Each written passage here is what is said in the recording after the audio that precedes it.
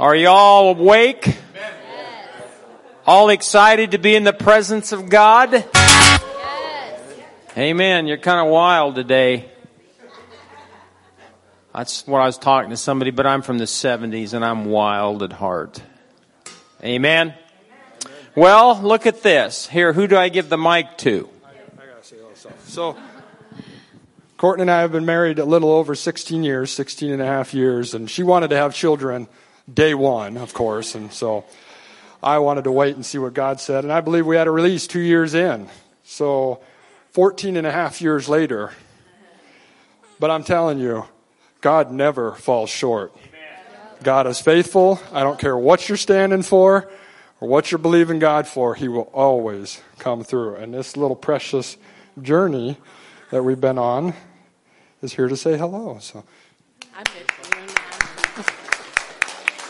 So thank you for all your prayers. Thank you for standing in faith with us in our little Miracles home. And we're so happy to be under one roof. Thank God for that. Courtney, did you want to sing a song, like a Mother's Day song or anything? I'm good. Nobody wants that. Nobody wants that.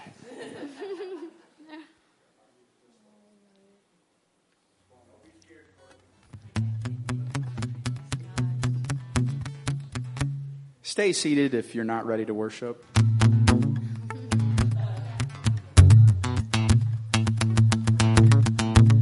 I hope you came ready with an attitude. Try that again. I hope you came ready with an attitude. Amen. Try that again. I hope you came ready with an attitude. Amen. That was closer. Hope you came ready with an attitude. Amen.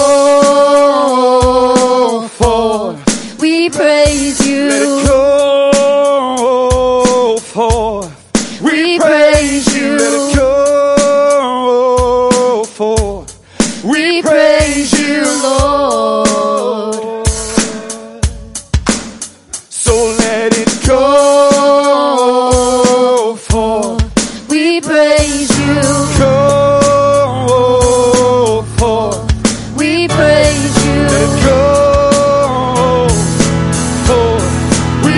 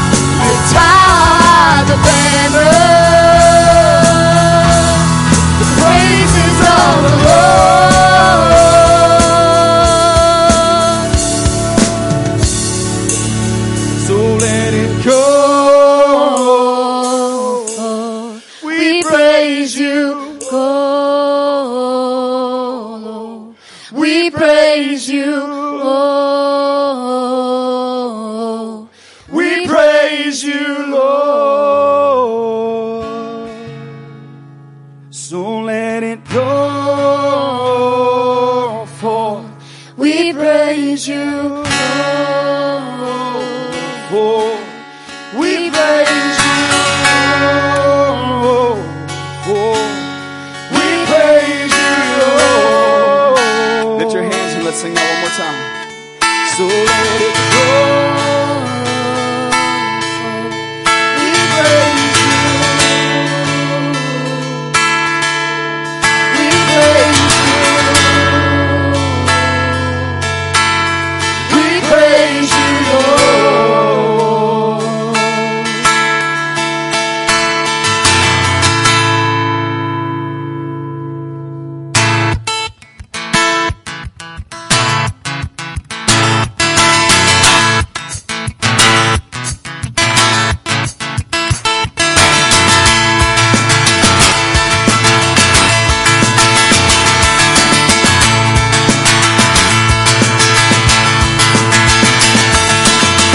This is the time for singing. This is the time for dancing.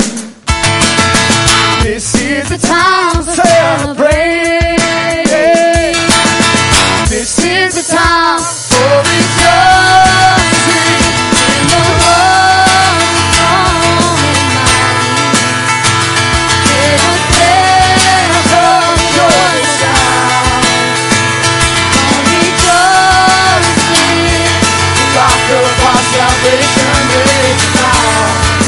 This is the time. This is the time.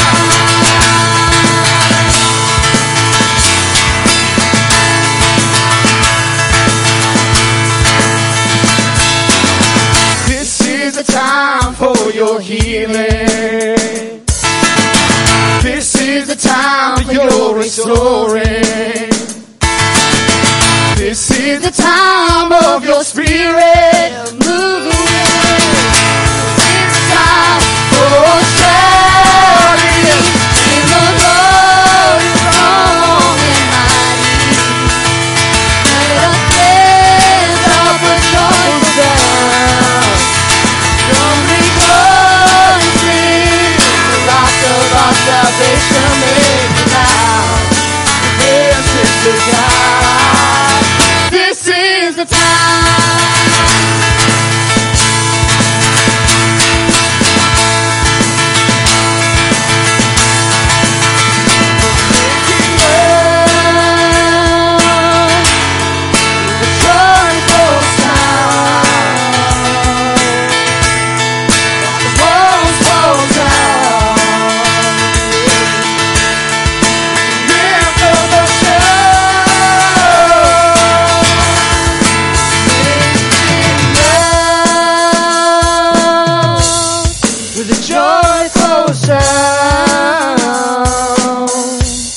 watch the walls fall down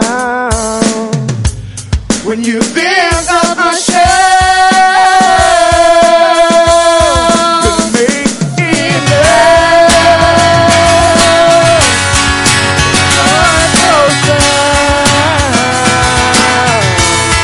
Watch the walls fall down when you lift up a shout.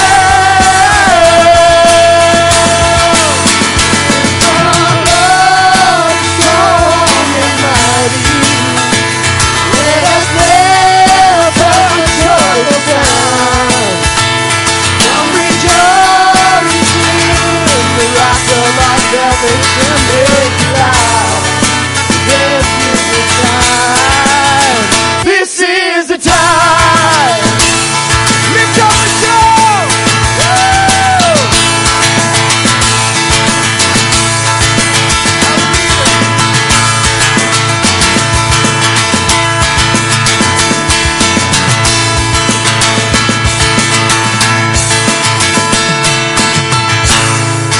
One, two, three.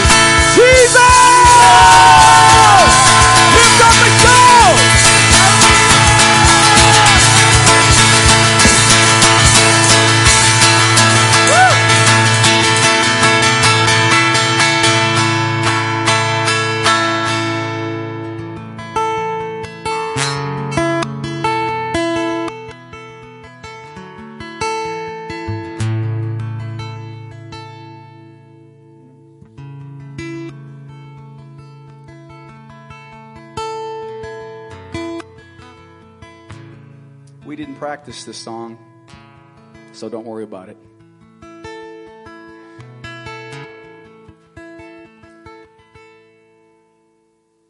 Lift every voice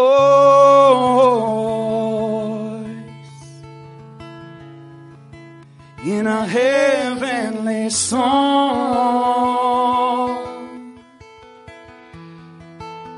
and sing to the Lord.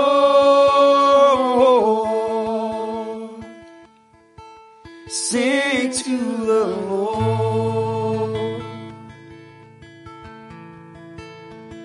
Lift up my voice in a heavenly song, and I'll worship my Lord. I worship my Lord. Hallelujah.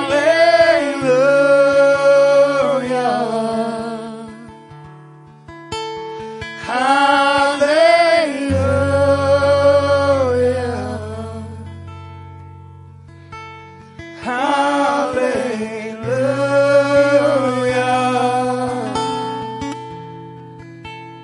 Worship my Lord.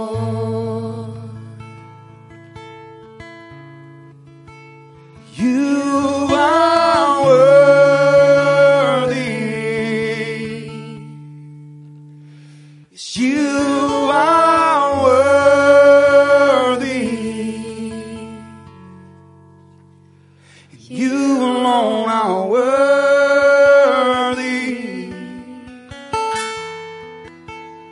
Worthy are you, Lord.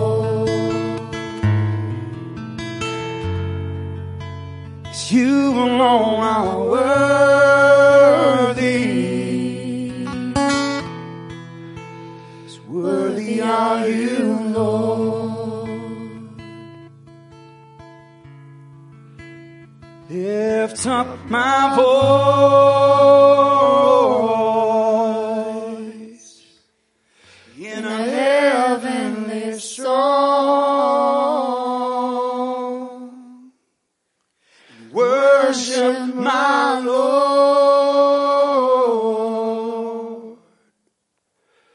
Worship my Lord. We lift up our voice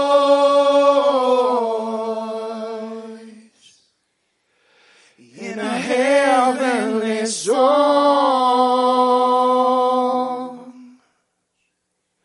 Worship our Lord.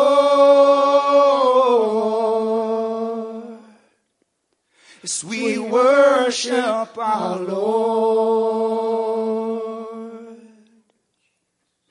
For you are worthy.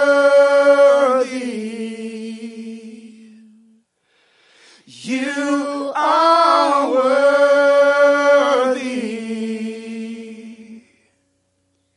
Yes, you alone are worthy. Worthy are you, Lord.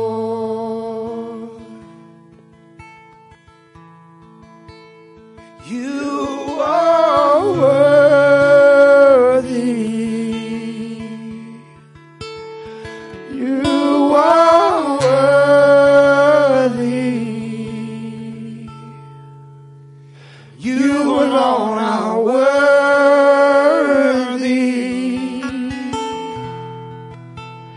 Worthy are you, Lord. You alone are worthy.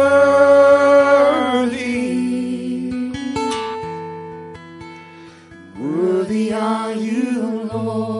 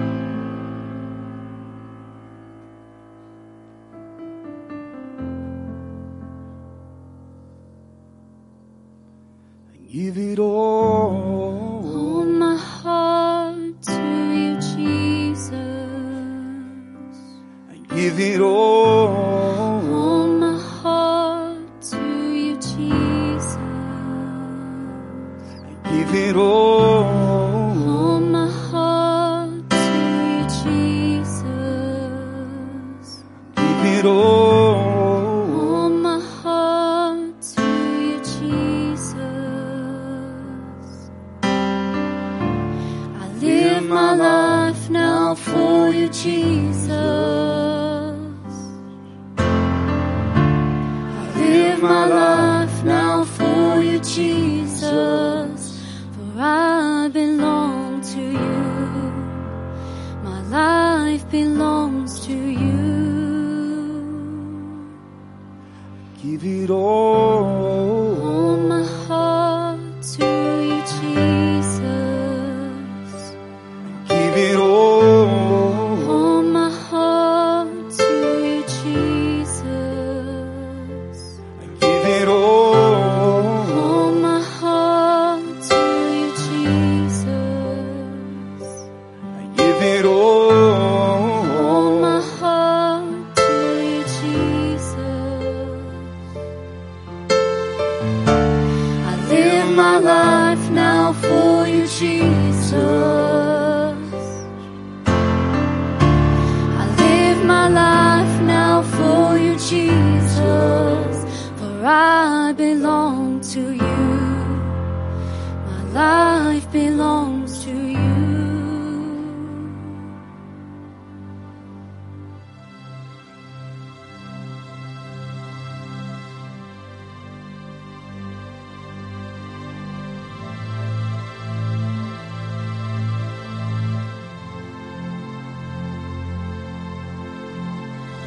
It's no longer I who live,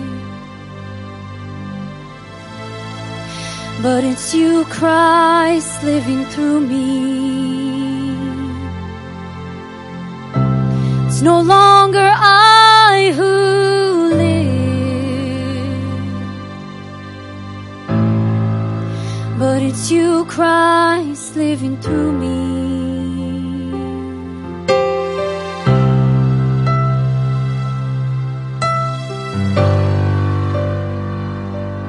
We give it all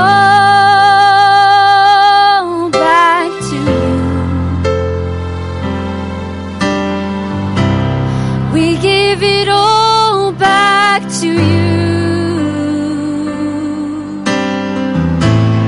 We are yours. We are yours. We give it all back to you. 'Cause we are yours. We are yours.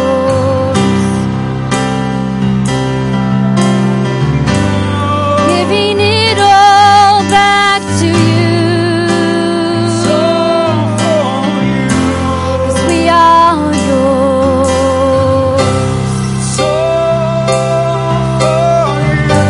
'Cause we are yours.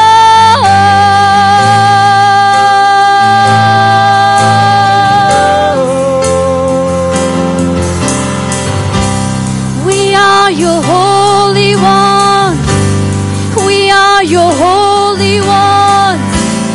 We are your holy one. We are yours.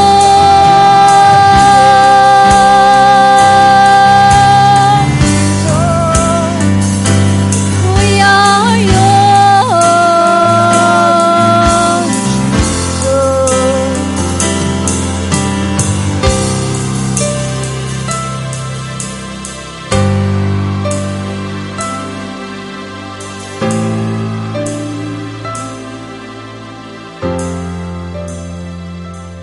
We are yours. Oh, yours. We are yours. Oh, yours. Yes, we are yours. Oh, yours. We are yours. Oh, yours. Oh, your spirit is alive. In us. Yeah, your spirit is alive. In us. Lord, your spirit is alive. In us. And your spirit is alive. In us.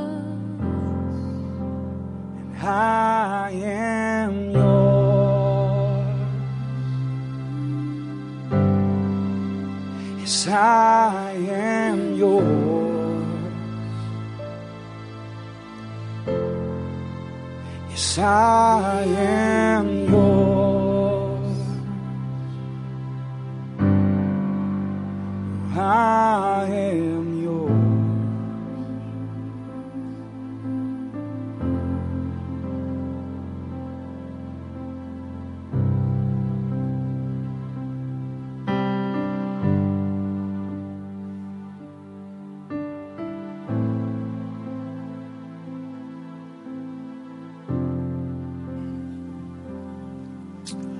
Christ in you, the hope of glory.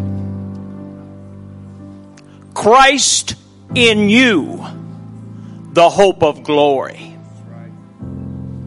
Do you know who is in you? Christ, your hope for glory.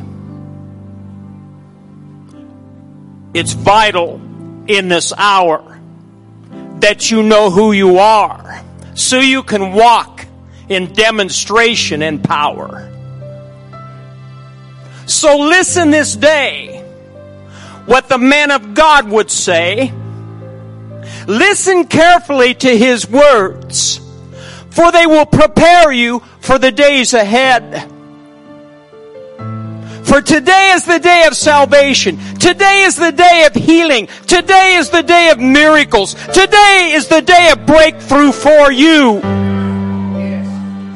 But it's vital that you know who you are in Him. The greater one resides within you.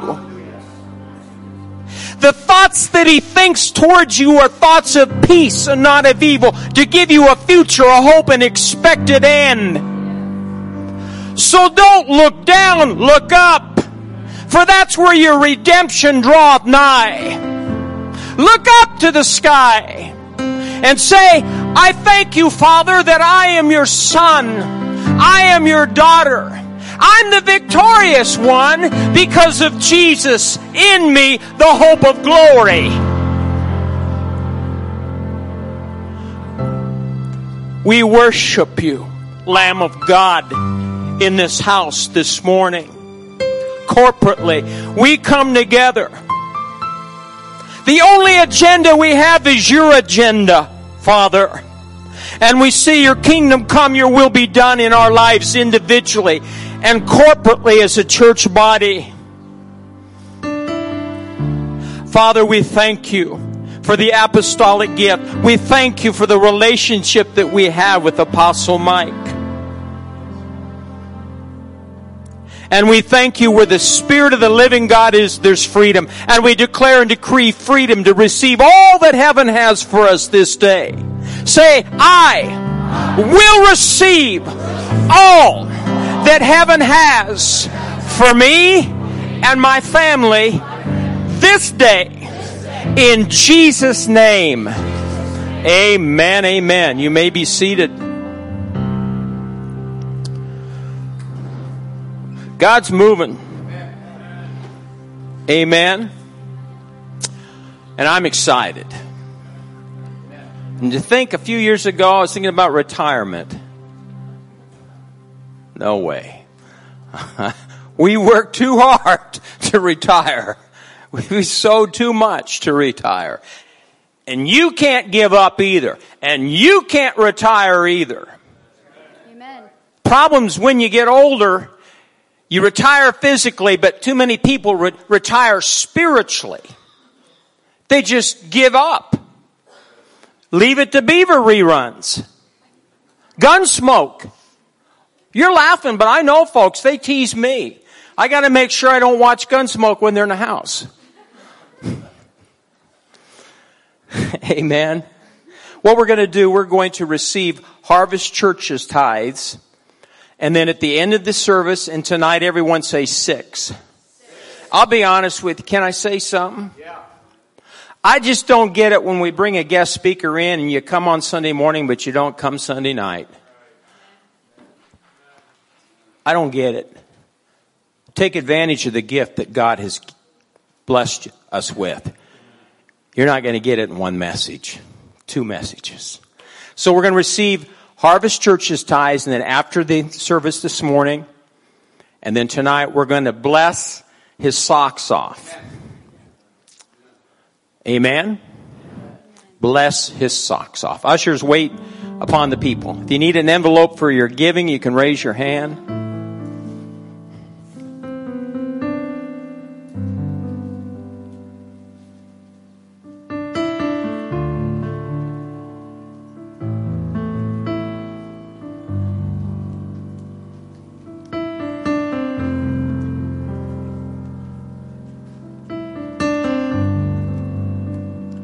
As we receive the offering, remember Wednesday night, but I'm gonna test you. Those that you come on Wednesday night, what have we been ministering on? Wineskins. But what has to happen in these last days for us to really flow with the Spirit of God? What has to happen inside these four walls in the local church? Change. That's not the answer, but we're getting there. Yeah, I didn't end. That's part of it, yeah. Yeah, you're giving me all these good words from the other night, so you were listening. But what needs to be established in the church in the days ahead if we're really going to be effective in advancing the kingdom? Okay, I'll give you a hint. Fivefold. Who said that? Who said that? Paige. Oh, okay. Amen. Everyone say fivefold. We need all five gifts really flowing in the church to be effective in the days ahead. Amen? Amen. Praise God. Well, is there any other announcements, boss? Nope. Well, I'll tell you what. I love this man, and I love his wife, and I love his ministry. And I said to Kathy, we were sitting on the deck drinking coffee this morning. I said, how many years have we... Has he been coming here? And I don't know. It's been a lot. Late 80s. But the thing that is so wonderful is to keep a relationship that long. You know, you don't need a lot of relationships, but you need a few good ones. And there's one right here. Let's stand to our feet and welcome the apostolic gift and Mike Keys. Amen. Thank you, Pastor. Amen, amen. Thank you, Lord Jesus. Did you guys already pass the bucket on the offering? Yes? Make sure you get mine. I was fooling around there with my notes. Why this relationship has lasted this long, I have no idea. Yes, glutton for punishment. Father, in the name of Jesus, we thank you for this opportunity to gather together today. Thank you for freedom in America to do this when so many of our brothers and sisters around the world do not enjoy such freedoms. We thank you, Lord, that we approach your word with reverence and respect today. We thank you that we will have eyes to see and ears to hear. We'll leave the service stronger in spirit than when we came in here today, and better equipped to represent you with excellence in these last days, wherever you send us in your name. Thank you for anointed praise and worship. Thank you for the opportunity to enter into your presence. The Bible says you inhabit the praises of your people. And so we thank you that you're here, Lord, in all of your fullness, to make good upon your promises, to send us the Holy Spirit, to open our eyes, to see what we need to see, and hear what we need to hear in these last days. So we praise you for these things in Jesus' name. Everybody that agrees with that said together, amen. Okay, folks, back up and park. And before we get to the word, let me just mention a few things that we brought along with us so that later on we won't have to try to shift gears. First of all, I just want to say in your presence and in your hearing how much we, my wife and I, appreciate the friendship that Pastors Mike and Kathy have provided for us all these many years. We laugh, we joke, we have fun together, but in all seriousness, everybody needs people in their lives that sharpen them, hold them to a standard of excellence, keeps their sword sharp through thick and thin, and this couple has been everything for that for us for all these many years, which is why our relationship has endured for such a long time. It is a rare thing, in fact, to have relationships this long in the ministry. Okay? People come and people go. Okay, but we want you to know how much we value your pastors in our lives personally, and having a voice of influence in their lives to me is a tremendous honor, and their family. The kids that I've watched grow up, I've watched these kids grow up, and it's an honor to see them stepping into a place of influence in their areas of assignment as well. So I just wanted to take a moment and make sure you understood how much we appreciate you. I know you give generously to us, and I want you to know your seeds are producing good fruit for God overseas in the Philippines. We've had marvelous youth conferences this summer. Thousands of youth have been saved in our meetings. We have between 275 and 300 churches, and we have 12 regions around the country, and each region was responsible for conducting a youth camp this summer because we were not there. Normally, every 3 years we have a big national meeting, but because of COVID and all of the fear that still is associated with that thing, we were not able to come back. So we just gave them the assignment to go and conduct those regional meetings, and they did a fine job. Thousands of kids came. People were saved. People were rededicated to the Lord. Gifts of the Spirit were flowing. And all of that is accredited to your account because you're the ones that help us do these things with your prayers and with your finances. Okay, so we want you to know how much we appreciate you very, very much. And one of the ministries that God has given me is the ministry of audio and publication outreach. We've written 10 books. Number 10 is at the publishers now. We don't have it to share. This one, though, this is the newest book that we've written, number 9, called The Mandate of Must. Using the word must as the common thread, the common denominator. On the front page, it says mandate as defined in the dictionary. The word mandate is an official order or commission to do something.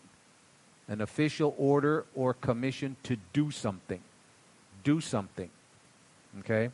And then the second word, the second definition from Merriam-Webster's dictionary, an authoritative, if I can say it, authoritative command. Not a request. Not a suggestion. Okay? So I'd recommend that to you if you have a chance. There's two other smaller books out there. And then this one, we're going to talk about this one today in different ways. But if you don't have this book, get it. I have friends in my life that have been close friends with people like Brother Kenneth Hagin. And they've been around the faith message for years and years. And they've told me this is the best book on faith they've ever read. And they've been around some people that have taught faith very extensively and very effectively for a long, long time. The language of faith. Faith is a language that you have to learn, just like you learn English or you learn Spanish. Or in the Philippines, they learn Filipino. They're not born fluent with these things. They learn these languages. And faith is a language that must be learned to be used because it's the only language that connects us with God and all of the needs that we have to have met from Him. How many understand the power is in heaven? The needs are here. The bridge that connects the need to the power is the language of faith. And most Christians don't know how to speak it. And this book will help you come to a place where you become fluent in it. And then for those of you that wish to listen, driving around, taking advantage of what you're doing on the road, you can put in these CDs. It's also available in flash drives, USB flash drives if you're so inclined. This is the newest one called End Time Separation. End times separation. We need to separate. We need to be different than everybody else.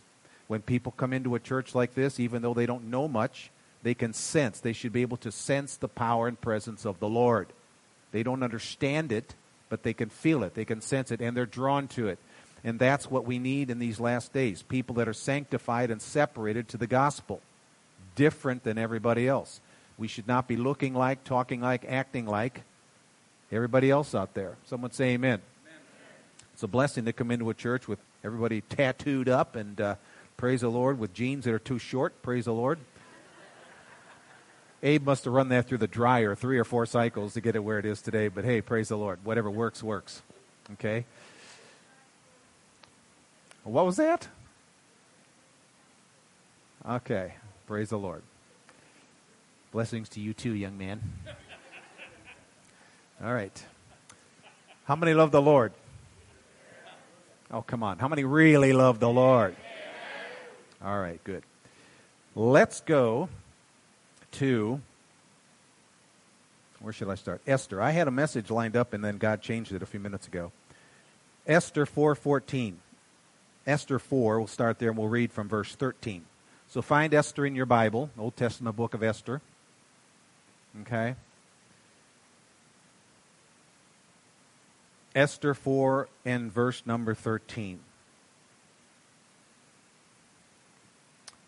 This is a conversation between Mordecai and Esther, the woman whose book is named after her, Esther. Mordecai told them to answer Esther, "Do not think in your heart that you will escape in the king's palace any more than all the other Jews." What was happening here? They were trying to be pressured into passing laws that would outlaw Judaism and imprison them and execute them. So the very salvation of the Jewish nation was in peril here.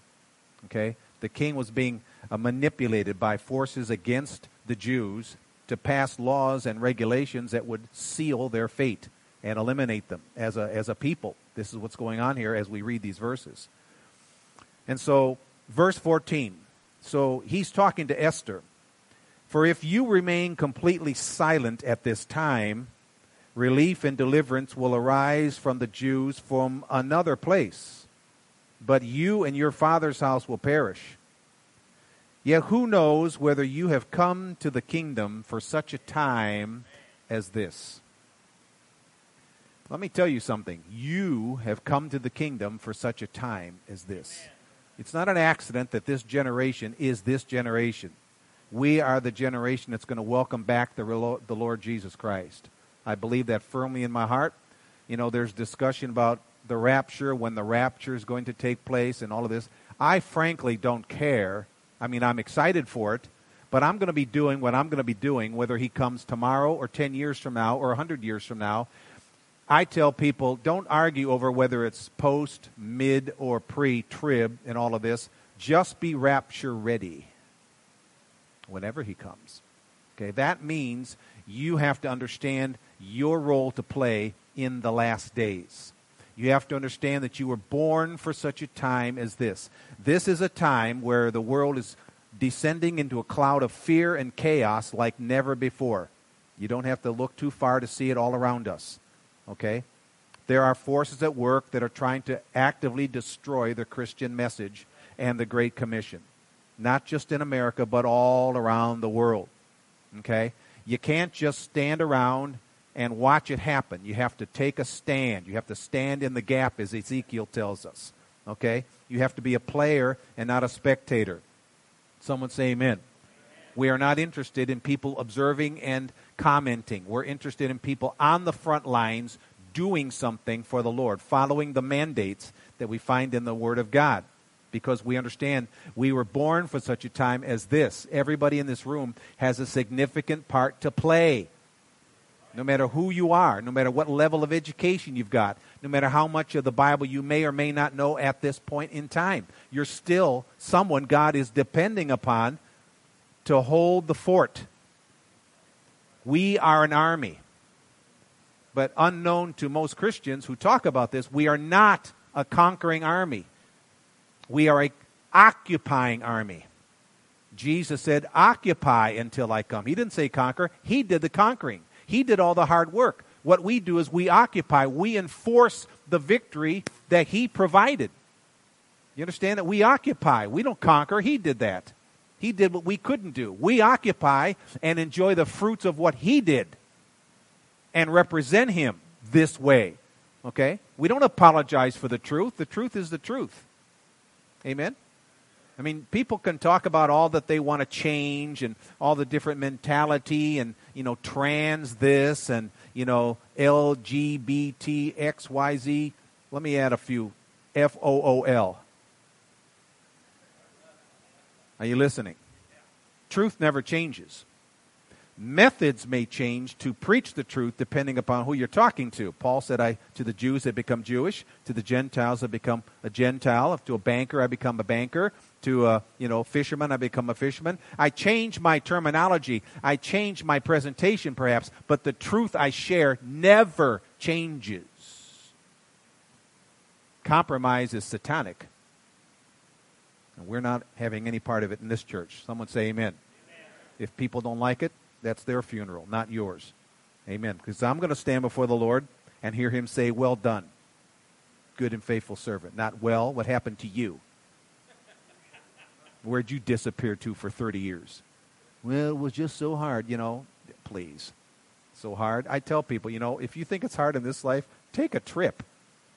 Go live around the world for 5 or 6 years and see how other people live in other parts of the country. And then come back here and tell me how hard it is here. Okay? I've been to places where people live in garbage dumps. Live in garbage dumps. They don't take their garbage there. They live there. I've seen these things, okay? It's a very dark world out there, but we have a message of light and hope. We sang about it a few minutes ago. Jesus Christ is the hope. He's the hope of glory in us. Not in somebody else, in us. Someone say amen. All right, turn to the book of War, which is Joshua chapter number 14. Joshua chapter 14. This is a conversation between Caleb and Joshua, two of my heroes of the Old Testament. Praise the Lord. This is when they're going to divvy up the promised land. Okay, conquering has been completed.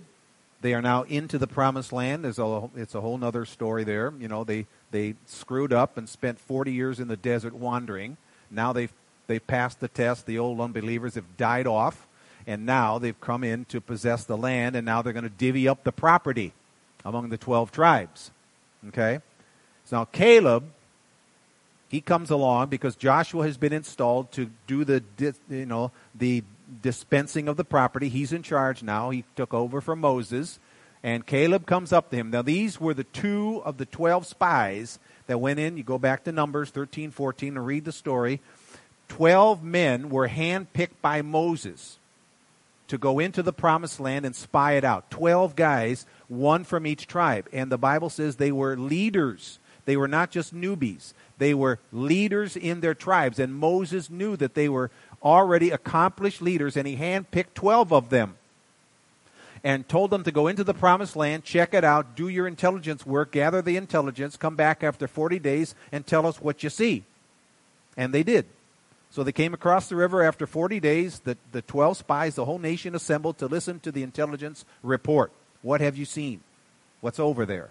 And they told them about the land that flows with milk and honey. They carried back a cluster of grapes. The Bible says the cluster was so big and so heavy, they had to carry it on a pole between 2 soldiers. That's how big that cluster of grapes was. And they said, check this out. It's just exactly like what God said over there. It's like a land flows with milk and honey, and my God, it's beautiful. But there's giants over there. Those cities are walled and fortified up to heaven. And we, in comparison to the size of these people, we're like grasshoppers. And 10 out of the 12 gave an evil report of unbelief. They said, we can't go up and take the property. It's just too hard. It's too difficult. The walls are too high. The cities are too fortified, and the giants are too large. 2 men, Joshua and Caleb, said, no. We've got a covenant with God. We can take the territory. Let us go up and once and take it. They're bread for us. They're lunch for us. 2 out of 12, Joshua and Caleb. And they were the only 2 that went in to the promised land. Now, as we read here, Caleb walks up to Joshua, and he's going to remind him. Let's go. Let's start with verse 6. This is Caleb talking to Joshua. Then the children of Judah came to Joshua in Gilgal, that Caleb the son of Jephunneh the Kenizzite said to him, you know the word which the Lord said to Moses the man of God concerning you and me in Kadesh Barnea. I was 40 years old when Moses the servant of the Lord sent me from Kadesh Barnea to spy out the land, and I brought back word to him as it was in my heart. Okay, we're going to learn to speak from our heart. We're not going to be speaking from our head. You have to speak from your heart. That's what he was doing. Okay? Then it says in verse 8, nevertheless, my brethren who went up with me made the heart of the people melt. That's happening all around the world. In social media, mainline propaganda, otherwise known as news. It's not news, it's propaganda. They'll tell you what they want you to hear. They'll write their scripts and, do all the presentation within their 30-minute time block with commercials, and all of this. It's propaganda, friends. It's not news. It never has been. They're going to feed you what they want to feed you. That's it. And anybody that thinks otherwise is extremely naive. Okay. Nevertheless, my brethren who went up with me made the heart of the people melt. But I wholly followed the Lord my God. So Moses swore on that day. That's 45 years ago, as we're going to see in a minute. Surely the land where your foot has trodden shall be your inheritance and your children's forever, because you have wholly followed the Lord my God. And now, this is verse 10, behold, the Lord has kept me alive, as he said, these 45 years. Look at that and think about that for a minute. Not 45 minutes, not 45 weeks or 45 months. 45 years have passed. And he's quoting to Joshua what God told him 45 years ago, word for word. That's how long he held on to it. That's how long he kept it in front of him. That's how long he kept rehearsing in his mind. As they wandered in the desert watching people over the age of 20 die off one by one. And he quoted it back to back to Joshua. This is what Moses told you and me, remember? And he repeated it. Back to Joshua. And now the Lord has kept me alive these 45 years, ever since the Lord spoke this word to Moses while Israel wandered in the wilderness. And now here I am this day, 85 years old. As yet, I am as strong this day as on the day that Moses sent me. Just as my strength was then, so is my strength for war. Underline, highlight, or circle the words for war. He understands why he's here on earth. He understands the purpose, the plan, the situation, the agenda. Call it what you will. He understands. I've kept myself strong for 45 years because I understand this is a world at war. And I'm here and we're in a war. And that's why I've kept myself strong and I've kept my sword sharp. I've remembered everything God told me and I've not let it drift and depart from me because it's for war. Now, you talk this way in most churches and they'll stare at you like you got off the bus from Mars. They have no clue what's going on down here. There is a worldwide war raging for the souls of men. Everywhere. Everywhere. It is the ultimate world war. We talk about World War I, World War II, and all that. This is the war that started with Adam, and it's going to continue until Jesus takes the devil and throws him into the bottomless pit for 1,000 years. This war goes on. Okay? We are citizens of another place. Have you found out from the Bible we're citizens of heaven? Our citizenship is in heaven. And we've been sent. We are an army on assignment. Oh, I didn't know that. Well, you better get to know that because you're going to get railroaded if you don't. Okay?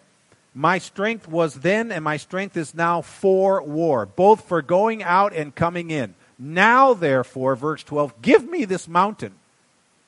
Give me the territory. I wanted it 45 years ago, and because of the unbelief of the other clowns, I've had to wander out there waiting for this. But I want that mountain. Why?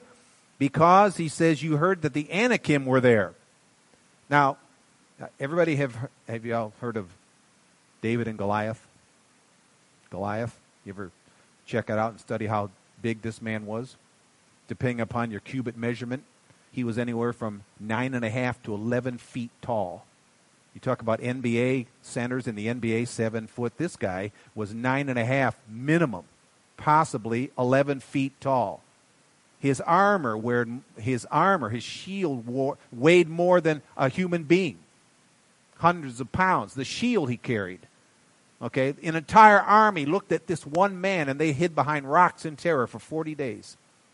And he went into the valley twice a day and taunted Saul and made fun of Israel and said, you people, you claim to be the people of God, the covenant people and all that. Well, surely somebody can come down here and take me out. Surely somebody can kill me. I mean, you follow the one true God. He taunted them 80 times, 40 days, twice a day. In the morning and the evening, he'd come into the valley and all the Jews scatter behind rocks and trees. Saul himself was over 7 feet tall and he's hiding until David showed up with cheese.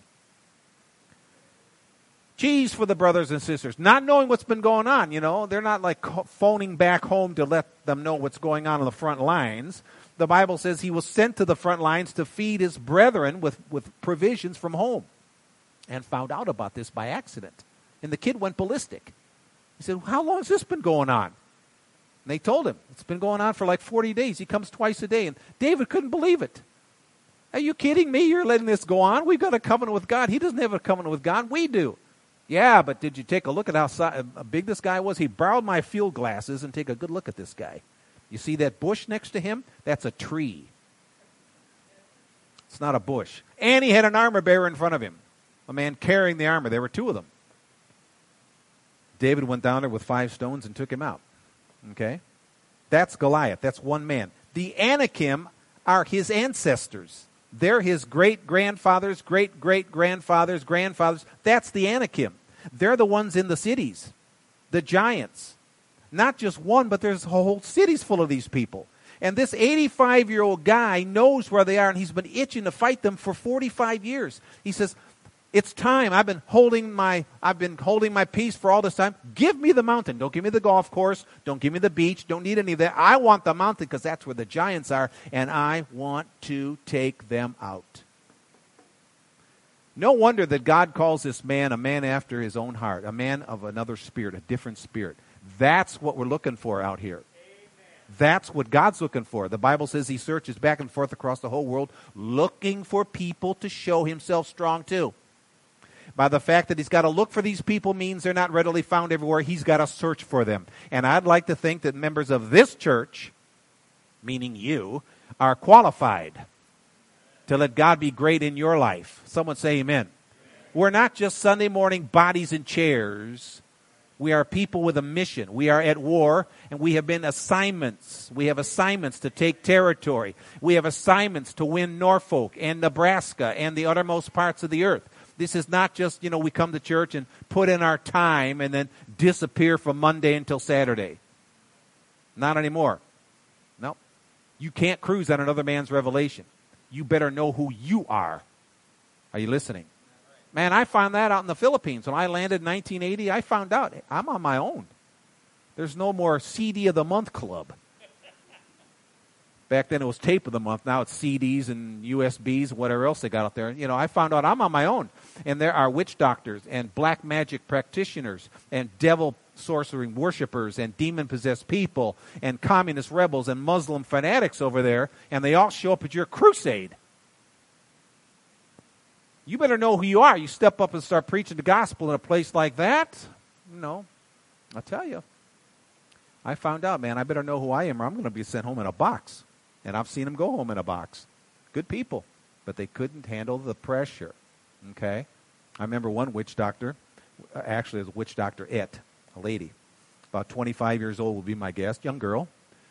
We were having a crusade, and like here, we have, we had a stage set up, and we have singers singing, praise and worship, to draw the crowd. So we're getting a crowd of about 200, 300 people in a park, open air.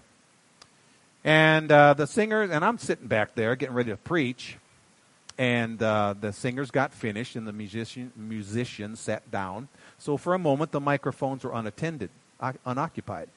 So this gal, it was an elevated platform, about 4 feet up off the ground, stairs on both sides, wooden. We had built this thing, and so she took the opportunity. She was in the front there. She grabbed the opportunity, ran up on the stage, grabbed the microphone, and started putting spells on people. In our crusade. How rude. How insensitive. I mean, didn't ask for permission, just grabbed that microphone and started putting spells on people. And calling rain down, she's speaking to the clouds, calling rain down to disrupt the meeting. Now, this was in the early days, and so I'm working with a volunteer crew, a volunteer group of helpers. They're good people from the local churches, so they're trying their best to help. But they haven't been trained. They've never seen this before. And so everybody's staring at me. They're looking back at me. What do we do now? Because she's preaching, to these people, putting a spell, and they're starting to scatter. They know who she is. So the Lord said, do something about this now. Is this not the time to go behind the statue and pray in tongues for 45 minutes? You better be prayed up. You better know who you are. Because, the devil doesn't send you tweets telling you he's on his way with hemorrhoids. Someone say amen.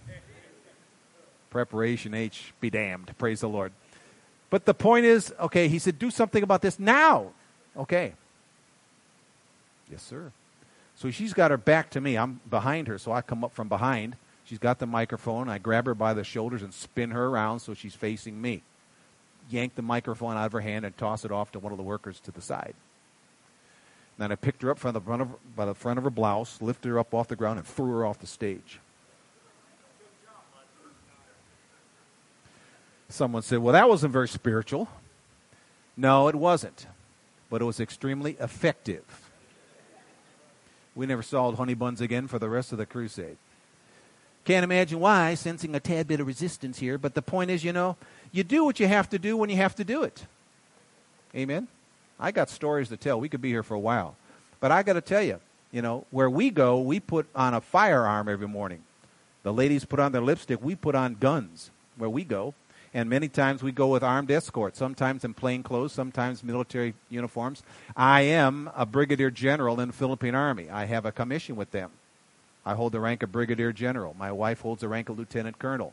I am a chaplain officer, officially an international chaplain. She's a chaplain officer. We go on the bases. We talk to the soldiers before they go out on maneuvers and out into the field looking for the people that are going to kill them. We tell them straight up, many of them are Muslims.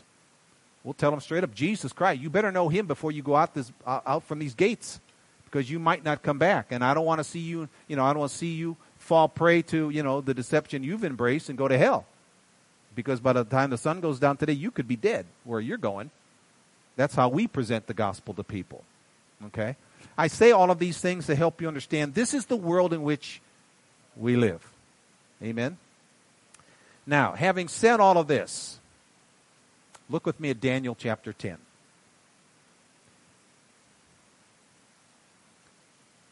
Daniel chapter 10 records a vision that Daniel had.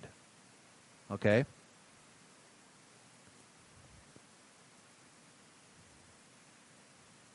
Okay.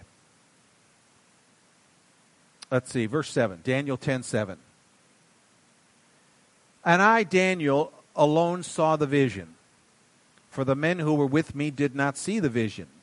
But a great terror fell upon them, so that they fled to hide themselves. Therefore, verse number 8, therefore I was left alone when I saw this great vision, and no strength remained in me, for my vigor was turned to frailty within me, and I retained no strength. Okay? In other words, he's looking for a clean pair of shorts.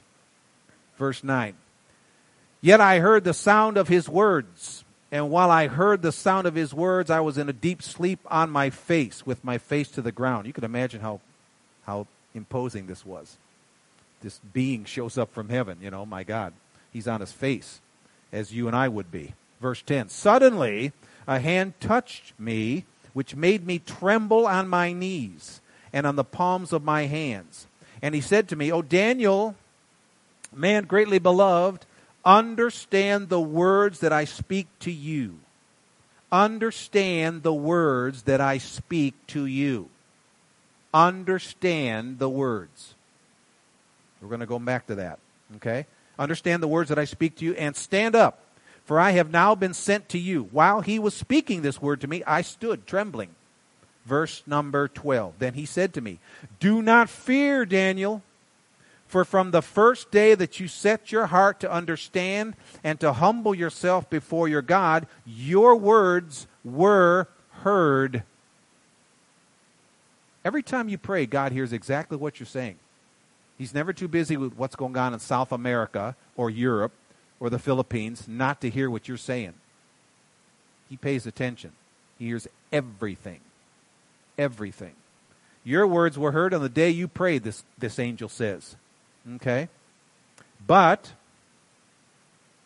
your words were heard, and I have come because of your words. I have come because of what? Whose words? His words. Not God's word. Not the devil's word. His words. I'm here because of something you said. This is a war. Joshua said it. I'm here for war. I'm strong because of the war. I've been standing in faith because it's a war that we're involved with. It is a war of words. And I have been assigned by the Lord until further notice to help the body of Christ wake up to the fact that the hole below your nose is the most powerful weapon on the planet. Your words. What's coming out your mouth? Because what's coming out your mouth either empowers God or handcuffs the Holy Spirit and empowers the enemy. You give him free ammunition with the words you speak if you're not thinking about what you're saying. I just did a study, and it depends on which source you're listening to or reading after, but it's been said that on average, every human being speaks about 7,000 words a day. On average. Some say women speak a little bit more. Some say men speak a little bit less. At the end of the day, on average, a man or woman speaks about 7,000 words daily. Daily. Words are containers. You see this? This is a container. This contains water. Words are containers. They contain spiritual force. And when you speak them, the force in the word is released and goes to work. Okay? The Bible talks about the Lord talking to Samuel back in the Old Testament. He said, I'm not going to let any of your words fall to the ground. Words are powerful. Most Christians don't know this. They don't know it's a war of words. They have no clue. They're just talking. They're always talking. But they're not listening to what they're saying. That angel told Daniel, I am here because of something you've been saying. The devil has tried to stop me. If you go on and read, the Bible says there was an angelic army reinforcements that had to be sent to get him through because the enemy had set up picket lines and they were not letting him through. Now, in our time, in the New Testament, this is Old Testament. In our time, we're already in Christ. We're in heaven. We don't need this anymore. We're already in a place where we're victorious in the name of Jesus. You just have to enforce it with the words you speak. Look with me, if you would, at 1 Timothy chapter 4. 1 Timothy chapter 4, verse 6. 1 Timothy 4:6.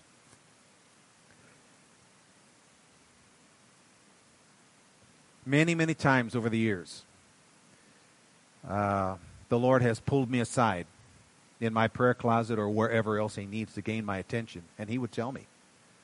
Because I'm standing in faith for things. I'm believing for things. I'm standing against things, etc., just like you. And many times He's pulled me aside because this is something you have to come back and re-educate yourself and revisit this time and time again. Just listening to this once or twice won't cut it. It's just like what Caleb did with Joshua. He said, I've been rehearsing what Moses told me over and over for 45 years. I didn't let it go. I'm going to quote it back to you, buddy. And he did, word for word, 45 years later. And he didn't have cell phones, tablets, and word processors and tablets to write. He had nothing. He just wandered in the desert and he kept it up here, kept it in his head, and spoke it out of his heart. 45 years later. I like that. Amen. Most people can't hold on to a promise from God for 45 minutes. And the Lord would pull me inside and said, would you please shut up? I don't know how God talks to you, but that's how He talks to me. He would tell me, would you please shut up? The more you mumble, the more you grumble, the more you complain, you're just handing the devil free ammunition, buddy. And guess what he's going to do with it? He's going to use it against you, stupid. So shut up. Give me something to work with and cut him off. The more you talk, the more ammunition you're giving to the devil. So listen. Be very, very economical with your words, my darling. Be very slow to speak. James says, be swift to hear, slow to wrath, slow to speak. And I'm not talking about talking really slowly. No, I'm talking about thinking before I open my mouth. Okay? There's other verses. We could be here for weeks. In my opinion, friends, this is the most important subject in all the Bible. You know why? Because Proverbs says death and life is in the power of the tongue. Camp on that statement for a while. Death and life is in the power of the tongue. It's not in the power of God. It's not in the power of the devil. It's in the power of our tongue. And Jesus said in Matthew chapter 12, he said, every idle word a man speaks, it will be brought before the judgment seat. Every idle word a man speaks is recorded. Every word he speaks, he or she, is recorded. And if you don't get clarity now, and if you don't get forgiveness now, those words will be brought up at the judgment seat. And, you know, when you say, well, how did this happen? Why did this happen? And he'll say, here's what you said. Here's what you said. Let me remind you what you were saying. Okay? We'll get to this in a minute. But Paul writes to Timothy in 1 Timothy 4:6. If you instruct the brethren in these things, you will be a good minister of Jesus Christ, nourished in the words of faith and of the good doctrine which you have carefully followed. Nourished in the words of faith. Words of faith nourish your spirit. In the same way that food, physical food, nourishes your body, unless you're feeding on Snickers all day long. But the point is, you know, you stay strong physically because you eat breakfast, lunch, and dinner. If you don't eat breakfast, lunch, and dinner, or something similar to that, you're going to die. Sooner or later, starvation will set in and you'll wither away until you just die. Your body needs to be replenished. It needs to be nourished.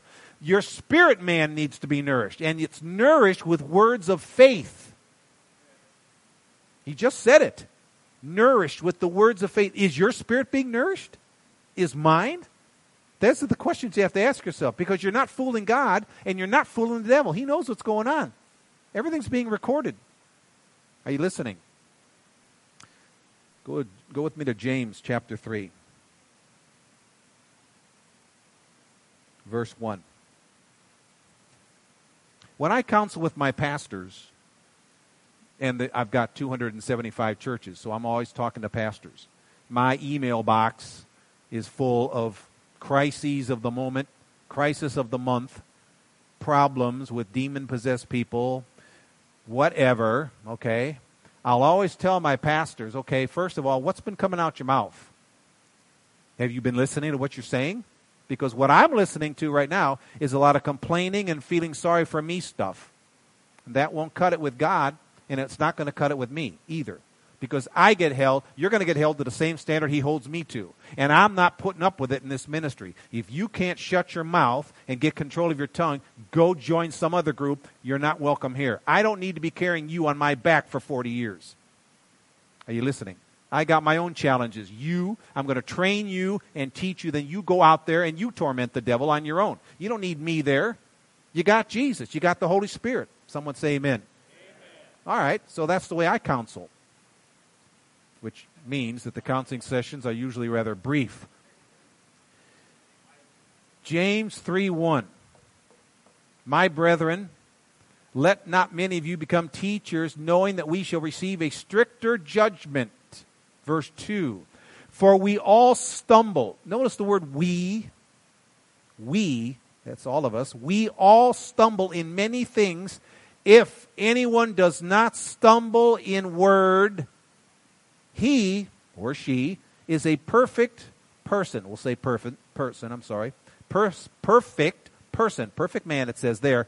Able also to bridle or control the whole body.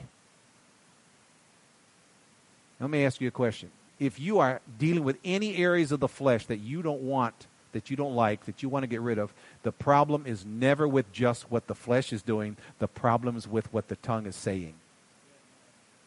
That's the source of the problem. You got a problem with your flesh, whatever that problem may be, things in your life you know shouldn't be there, doing things you know are wrong, saying things you know aren't right, thinking things you know don't please God. Is anybody there? If that's the case, go back to the source of the problem, because he says if you can control the tongue, you can control everything else. So let's keep reading. Indeed, we put bits in horses' mouths that they may obey us, and we turn their whole body. Look also at ships. Although they are so large and are driven by fierce winds, they are turned by a very small rudder wherever the pilot desires. A very small rudder changes the direction of a very large ship. A very small bridle in the mouth of a horse changes a horse that's much larger than the bridle. Okay? The source of the problem is small, but the result is catastrophic. Because he goes on to say, even so, the tongue is a little member and boasts great things. See how great a forest a little fire kindles. Kindles. Everyone understand what kindling is? You know, what is kindling? Kindling is the little twigs and little sticks that you use to start the fire. You don't start the fire with the big logs that burn for hours and hours. You start that fire with a bunch of little kindling twigs and pieces of paper and things that you get to start it. That's kindling. So when the bonfire is raging an hour later and everybody's sitting around the campfire, roasting marshmallows, etc., and the bonfire is going, where's the kindling? It's gone. It's all gone. You know what's happening? He's comparing your words to the kindling that starts the forest on fire. Is there a fire burning in your life right now? Something going on that you need to quench that fire? You know, firefighters, when they go out there, they talk about forest fires being contained. It's 70% contained, or it's 25% contained. There's a lot of people out there in the body of Christ that have uncontained fires going on in their life. And then they wonder why nothing's working. They wonder why their prayers aren't getting answered. They wonder why they keep getting sick. They wonder why their job doesn't work out. They wonder why their marriage is on the rocks. They're wondering, and the source of the problem is this. This, right there. The tongue is a fire, he goes on in verse 6. The tongue is a fire, a world of iniquity. The tongue is so set among our members that it, everyone say it. That means the tongue. It defiles the whole body and sets on fire the course of nature. And it is set on fire by hell. You want to know how the devil got in? That's how he got in. With words. With words. He's constantly putting pressure on people to change their conversation. Okay? We are very good at telling people how impossible situations are in our lives, how hard things are. Because the media feeds us with this all the time. Because they are puppets of the devil. Do you understand that? They're working for Satan. Okay? And he knows how to brainwash people and get them to a place where they're communicating in ways that enable him to steal and kill and destroy in their lives. And he's doing it all over the place. In churches like this one. Okay? Are you listening? Close your mouth. If you can't say something that gives God something to work with, shut up. Because this is a war. And you're handing the devil free ammunition. And honey, he will use it. Okay? He will use it. The greatest weapon on the planet is our mouth. Not bombs, not rockets, none of that stuff. The mouth is the greatest weapon on the planet. Okay? Stop and think. 7,000 words on average every day people speak. What kind of words are being spoken? What is in the words? What are the words containing? Fear? Fear of the future? Doubt? Unbelief? Jesus even talked about empty words, idle words, words that have a container with nothing in it. Okay? Just aimless conversation.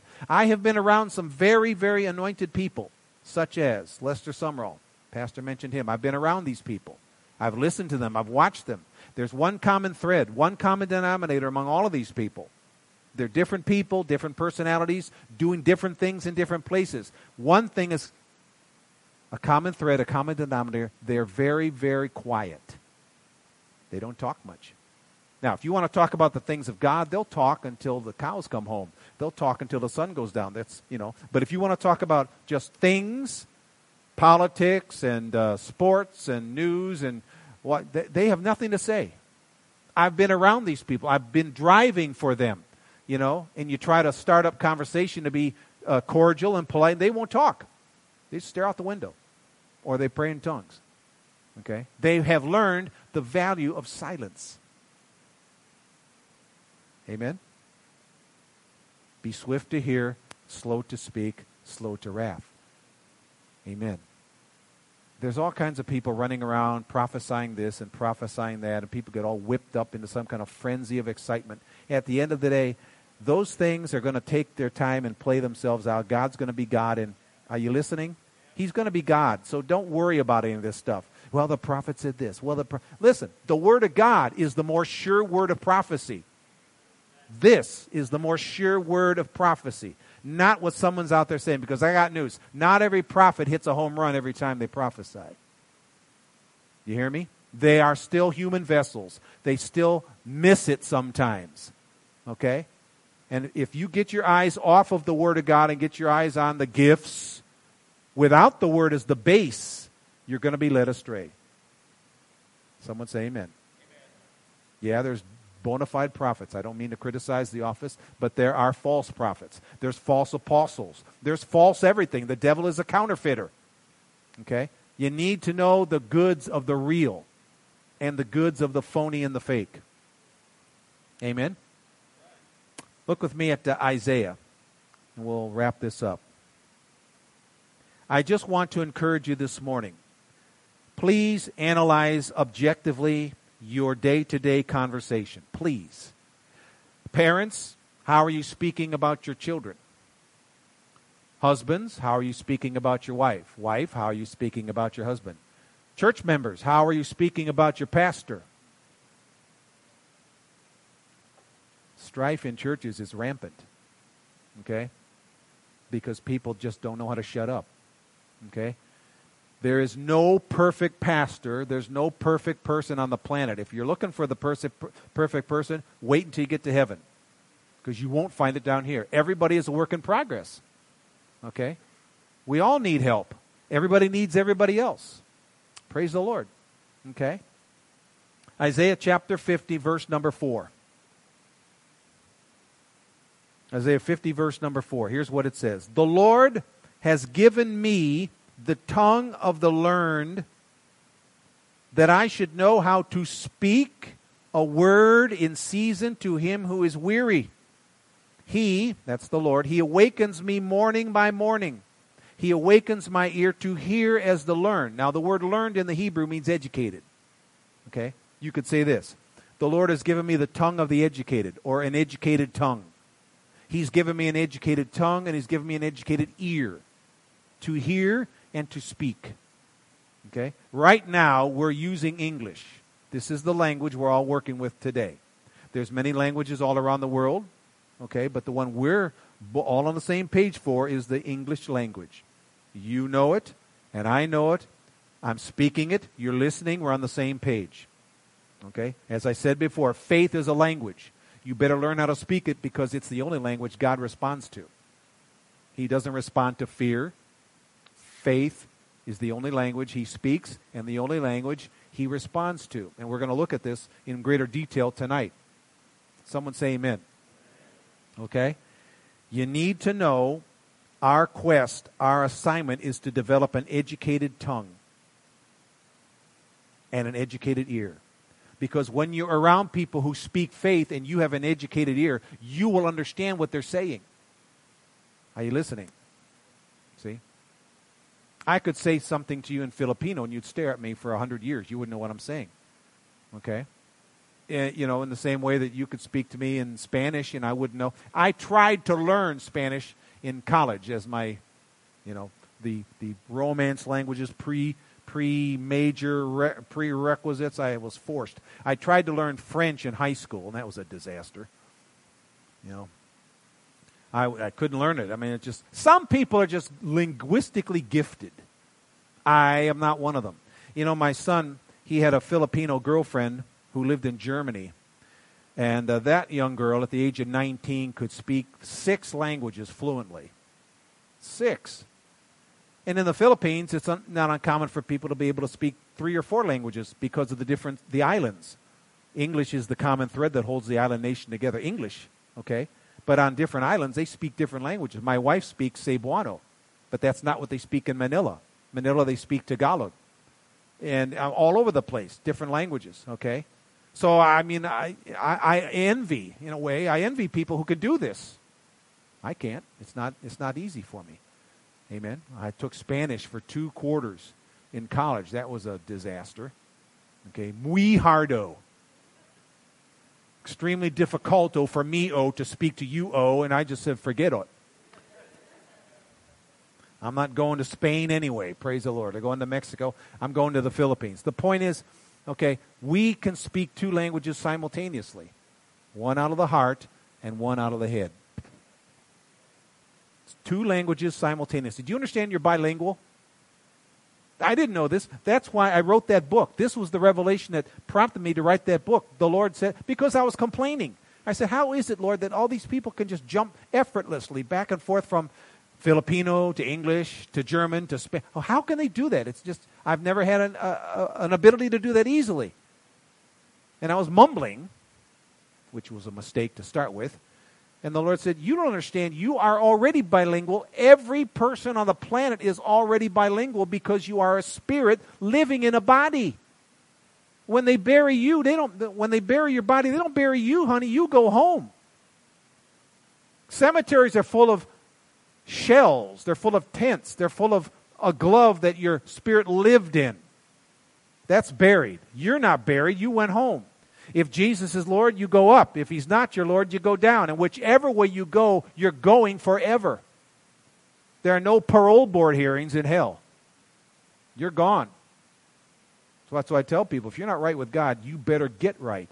Don't take for granted this day you might be dead before the sun goes down. You have no idea. You're one heart attack away, one car crash away, one stroke away from forever. And hell is full of people that thought they would have one more chance, and they'll never get it. Anyway, the point is, you got to come to a place where we understand that when you're speaking a language out of the head, you're also simultaneously speaking a language out of the heart. Your spirit is speaking through your mouth, using the language of the head. Languages of the head would be English, Spanish, German, Filipino. Languages of the head. Intellectual language that we learned. We went to school to learn the language. All of that, okay? But spiritually speaking, you're also communicating languages. Amen? And your words determine the magnitude of God's ability in your life. Your words. Okay? Last story.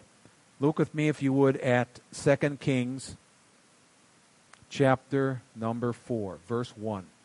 Last story. Is this helping anybody? This is not one of those, twirling from the propellers, running around the parking lot kind of message. But this is where the rubber meets the road, honey. Really. Because if you don't get control of your tongue, your body will run amok if you don't already know this. 2 Kings 4:1, and we'll read 7 verses. Okay? A certain woman of the wives of the sons of the prophets cried out to Elijah, saying, your servant, my husband, is dead, and you know that your servant feared the Lord, and the creditor is coming to take my 2 sons to be his slaves.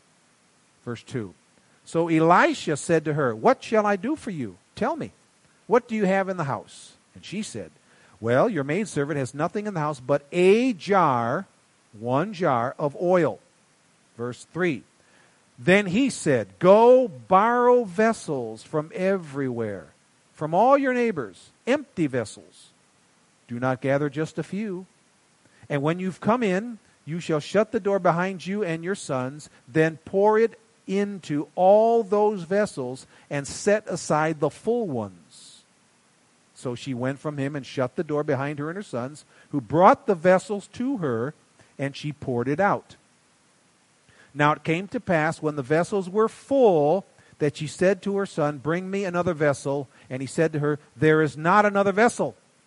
In other words, we've run out of empty vessels. So the oil ceased. Now this is something miraculously taking place. As she took the one vessel that had oil and started pouring it into the empty vessels, God supernaturally recreated the oil every time she started pouring into the empty vessel.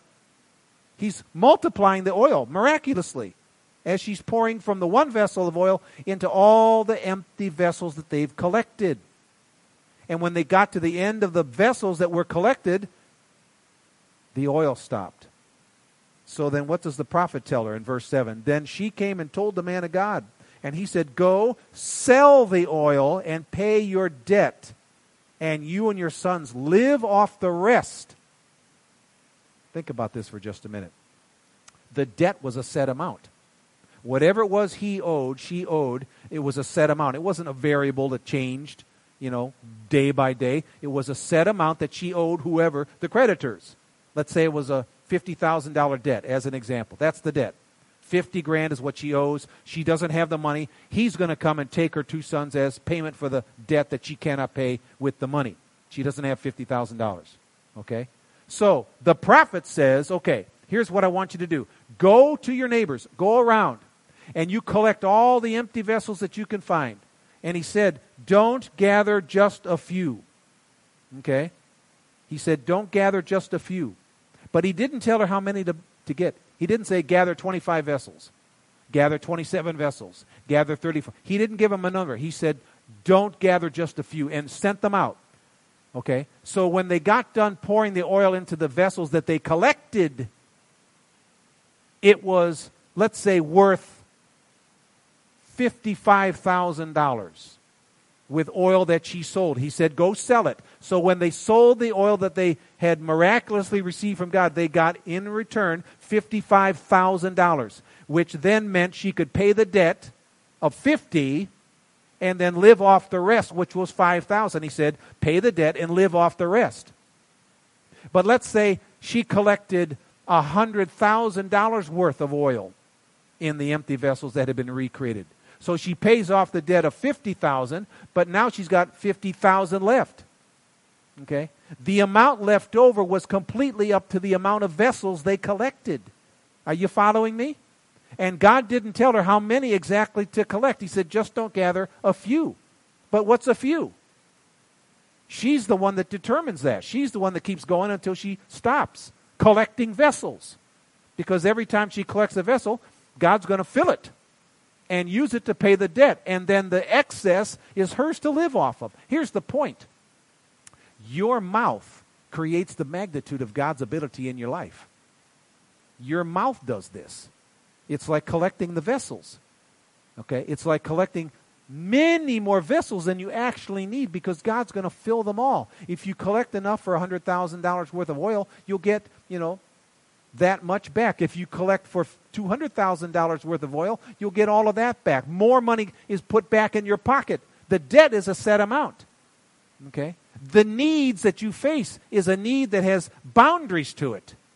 Your words can break through and create victory in health and anything else, okay? But then you've got the excess. You've got what God can do for you because of the words you're speaking. You determine the magnitude of God's activity in your life, not God. We do. We do. So, think about what you've been saying. Amen? I can't live for you. I can't talk for you. You can't talk for me. Okay? We're all talking in such a way that God's listening, and so is the devil. Okay? And I'm here to tell you, we were born for such a time as this. But if we don't get control of our tongue, we will be just bodies in chairs in church, affecting nobody in the name of Jesus, doing nothing of any spiritual significance. Would you like your life to count for something when you stand before the Lord? What are you going to show him? Your degrees, all the initials after your name, your doctorates, your diplomas? Is that what you're going to show him? He doesn't care. All he cares about is souls saved. That's it. That's the war we're involved with. Okay? You can't change the past with the words you've spoken that were errant. Just ask the Lord to forgive you and move on. Can't look back. Don't look back. But from now on, you can fast your words. You can be very economical with your words. Be very careful about criticizing. Okay? Because a critical spirit will destroy you. Okay? Well, the church service went too long. I wish he'd just shorten his message. I just don't understand it. What you're doing is you're just cutting yourself off. And God will be unable to bless you the way he wants to. Do you agree with me that God wants to bless you? Sure he does. He loves you. But we handcuff the Lord because of the words we speak. Let that not be the case any longer. Amen? I don't care what it looks like. Well, my kids are on drugs. They've been on drugs for so long. I've just given up. Don't give up. If they're still out there, wherever they are, God knows where they are. And do you know that the book of Proverbs says you can pursue people with your words? You can pursue people with your words. You can pursue people on the other side of the planet with your words. You don't have to go there. Your words can go there. I mean, it's a weapon that we have not tapped into, the power and the potential of this. It's time. Someone say amen. You want a happy marriage? Start talking it's a happy marriage. You want a happy home? Declare it in the name of Jesus. Are you listening? You want financial independence? Start talking to your bank accounts. Amen? I believe in the name of Jesus. I have tens of thousands of dollars on hand at any given moment to do the work of the gospel. Sometimes I see it and sometimes I don't. But faith is the evidence of things I don't see. So I talk according to what I want, according to what God promises in His Word, and then what I say comes to pass. If you change what you say will change what you see. So if you don't see what you want, change what you say, and what you say will change what you see. Someone say amen. It might not happen just by next Tuesday, but it'll happen. If you don't believe me, ask Caleb. He stood for 45 years, and he went into the promised land. And he went up the mountain and took out the giants. This 85-year-old guy. Amen. So if he can do it, you and I can do it too. Amen. Father, in the name of Jesus, we thank you for the word today. We believe it's sown in good ground. Help us all, yours truly included, to understand the power of our own conversation, to understand the power of the words we speak, to be very economical, to think before we speak, not to give the devil free ammunition to use against us, but instead, Lord, to give you all the weaponry that's available to us, and let the Holy Spirit have access into our lives like never before, because the world is going to hell in a handbasket, as we say. And Lord, you said, you prophesied, and you said that in the last days men's hearts will be feeling them for fear of what they see coming upon the earth. Well, we're people that we're not afraid for the future. We're not afraid. Our words will protect us. Our words will frame and build walls around us in the name of Jesus to take good care of us and our family and our finances. Someone say amen. Amen. You know, there's a recession. Well, you know what? There's no recession in heaven. The Word of God is still the same no matter what the clowns at Wall Street say, no matter what the buffoons in Washington say, no matter what these morons keep talking about. Quit listening to these idiots who don't know what they're talking about, because they don't know what they're talking about. Someone say amen. Shut off the television. Turn off the social media unless it's something that's feeding your spirit. Get away from this garbage. It's poison. You're poisoning yourself.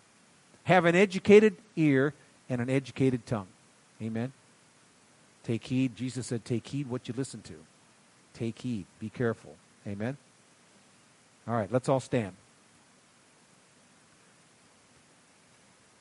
If you're here today and you're not sure of your relationship with the Lord, then I want you to be sure before we leave. Like I said during the course of the message, listen, God knows what's going on in your life. We may not know, but He does. No secrets are kept from God. He knows everything.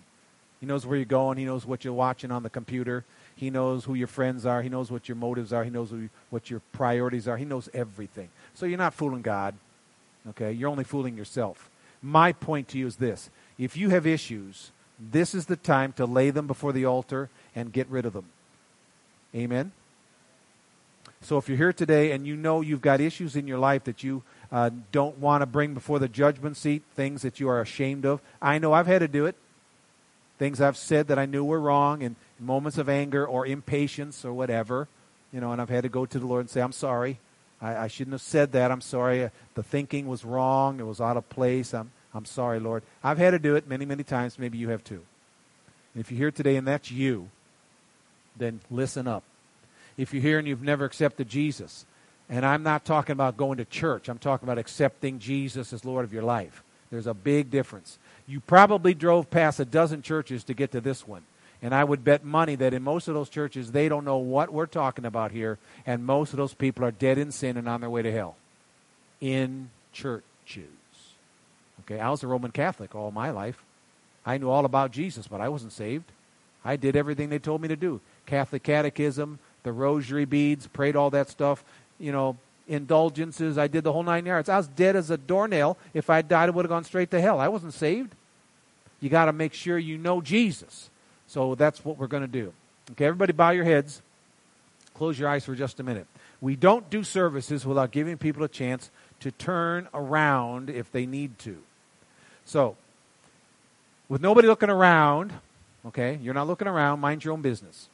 If you're not right with God, either you've never accepted Jesus Christ, or you've just been a good church person, but you've never really accepted Him, or you have, but you've been drifting away. The old man is creeping back into your life. If that's you, then I'm talking to you too. All right? Now, I want you to be honest with yourself because, like I said a moment ago, you're not fooling God. You might as well come clean. He knows what's going on. Okay? You're not informing Him of something He doesn't know. I'm going to ask you at the count of 3 to put your hand up if I'm talking to you, if I'm addressing you for any reason that only you and God know about. I'm not God. It's none of my business, but you know what's going on. So if it's you, I'm going to ask you to put your hand up at the count of 3, and then we'll all pray together. We'll all declare together. I won't ask you to come to the front. I won't embarrass you, but I will ask you to be honest with yourself. Okay? Honest with yourself at the count of 3. It's not a feeling, friends. It's a decision.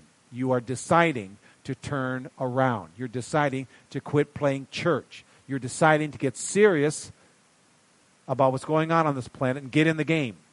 Be a soldier, not a spectator, not a commentator, not a critic, but a participant.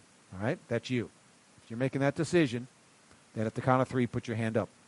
And then I'll recognize it, and you can put your hand down, and then we'll all declare together.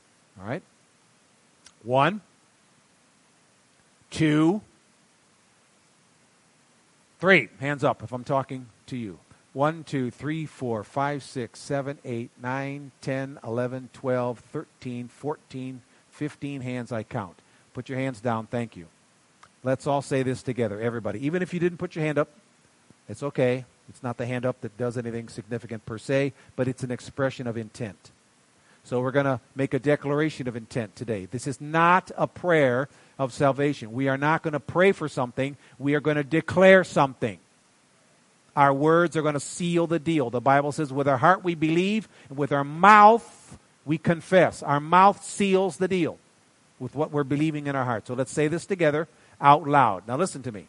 If you can scream at basketball games, football games, Cornhusker games, or whatever else is out there, fly your flags and so forth, if that's what you can do for something secular, you can do this for something spiritual concerning the eternal destiny of your soul where you're going to spend forever. So say it like you mean it. Don't whisper this hoping nobody hears. Let the devil hear you from 5 blocks down the road. Okay, let him know. I'm serious about this now, and I'm going to take you to task. Okay, let's say this out loud. We're talking to Jesus. You're not talking to me. I'm just leading you in your declaration of intent. And honey, like I said, He's listening. He died for you. You saw that picture up on the screen of the crown of thorns? They had that rammed down on His head because He loved you. So He's listening. All right? Let's say this out loud. You're talking to Him, so be sincere. Don't be thinking about where you're going for lunch. Be thinking about what's happening right now. All right? Out loud together. Dear Lord Jesus, I come to you today. I believe that you are the Christ, the Son of God, that you died on a cross, paid for my sins, and rose from the dead. So today, I make my choice, and I choose you for the rest of my life and for all eternity. You are my Lord, and no one else. I am sorry for all my sins, but right now, I receive total forgiveness. And I am never, ever looking back. Thank you, Lord, for saving me. Amen. Now let's lift our hands and thank the Lord. Father, we want to thank you this morning. We want to thank you. We want to give you the glory in the name of Jesus. Okay, I'll do that. Thank you, Lord. All right, a little bit of instruction here. Post-confession. When Joshua was walking around the city of Jericho, he was told to walk around the city 7 times, or once a day for 7 days, not to say anything. He told the Jews, shut up, don't say a word, just walk around the city like I told you to, and then go back to the camp. They did this once a day for 7 days. And then he said, on the 7th day, you walk around that city 7 times on the 7th day. And when you walk around on the 7th lap, around on the 7th day, at the command that I give to you, shout. And when you shout, the walls are going to calm down. Okay? And the Bible says they actually fell down flat. The angels in the unseen realm actually pushed them down. Okay? The walls of Jericho. I mean, big walls. Okay? Big walls. No way to get in. But God said, at the shout of faith, the walls are coming down.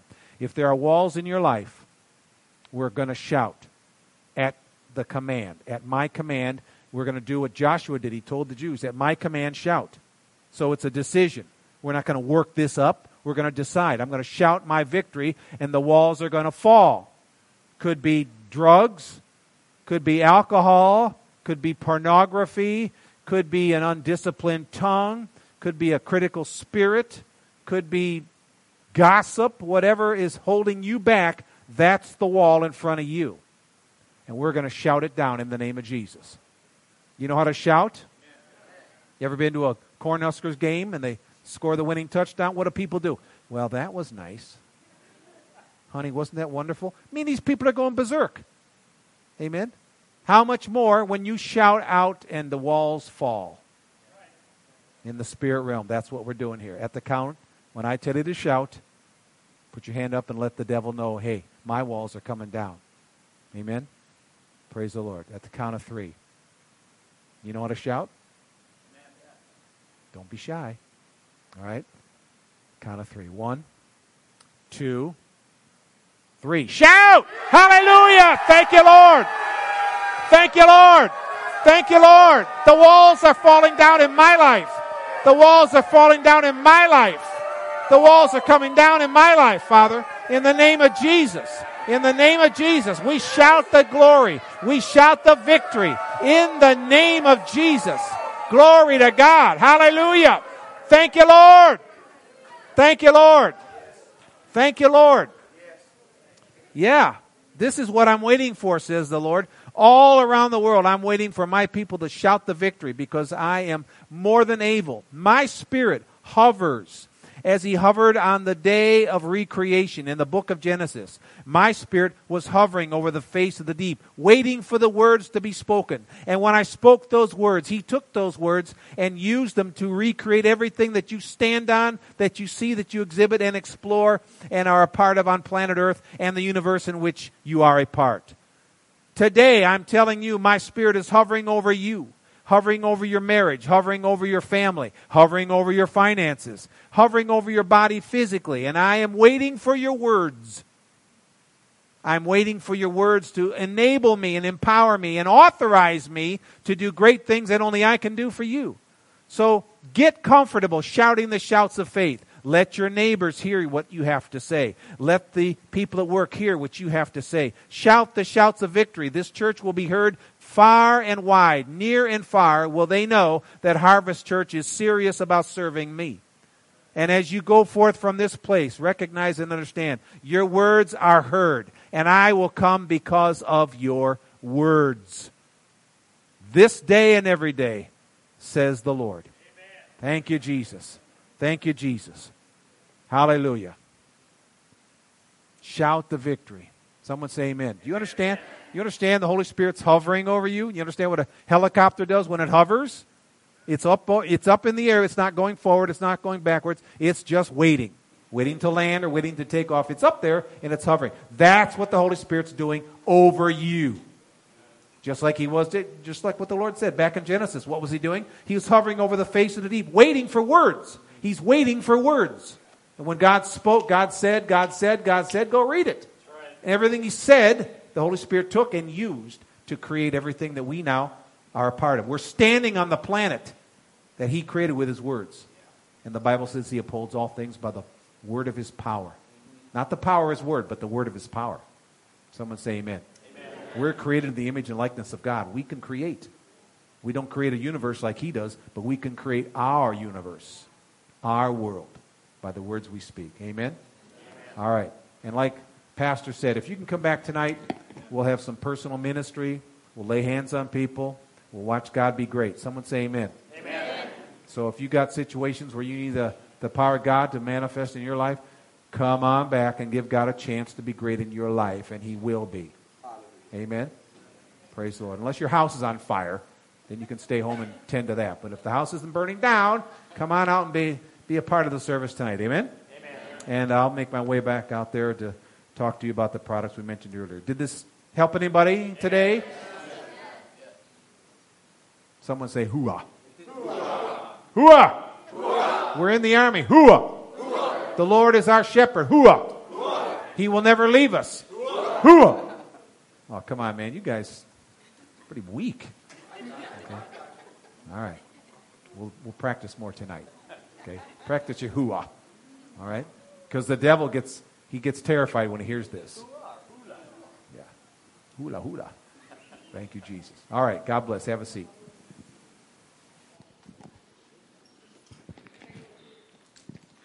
That was wonderful. Amen. Amen. We want to, turn me down, I'm too hot. We want to receive a love offering. Everyone say love offering. If you love the message, you love the gift, you love God. For God so loved the world, he gave. So let's give generously this morning. Give your best. That's all I'm asking. Amen. Ushers, if you'll wait upon the people. If you need an envelope for your giving, raise your hand. I'm so proud that you came today. Does a shepherd's heart good to see people come to feed in the green pastures? Amen.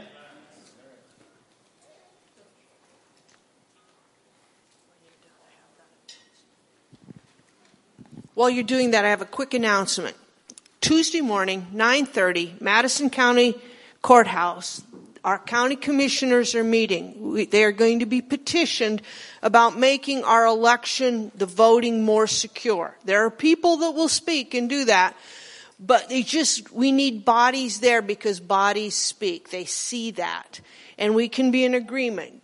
So if you can be there, 9:30, Tuesday morning, Madison County Courthouse, please be there. Be a little early. Be respectable. They don't need to see that we're a bunch of nuts. We need to be respectable, okay? And earn their respect. So, but if you could do that, that is greatly appreciated. Kathy made a remark to me the other day. You know, we're very heavily involved with Patriots United. But what you do and say outside this church reflects this church. So if you're going to behave unwisely and speak words that don't build up and encourage but put down, you're bringing a poor reflection upon Harvest Church. Boy, it got real quiet. You want to go home, don't you? But it's important that you guard your words, folks. Use what a message to hear. Speak the truth. Don't back down from the truth, but do it tastefully. Amen? Because we've all done it wrong, haven't we? But we can't do that in the days ahead. We need to be wise as serpents and harmless as doves. Go eat. God bless you. We'll see you at 6 o'clock tonight. Thank you, folks. Make sure you go by and buy the books and the CDs.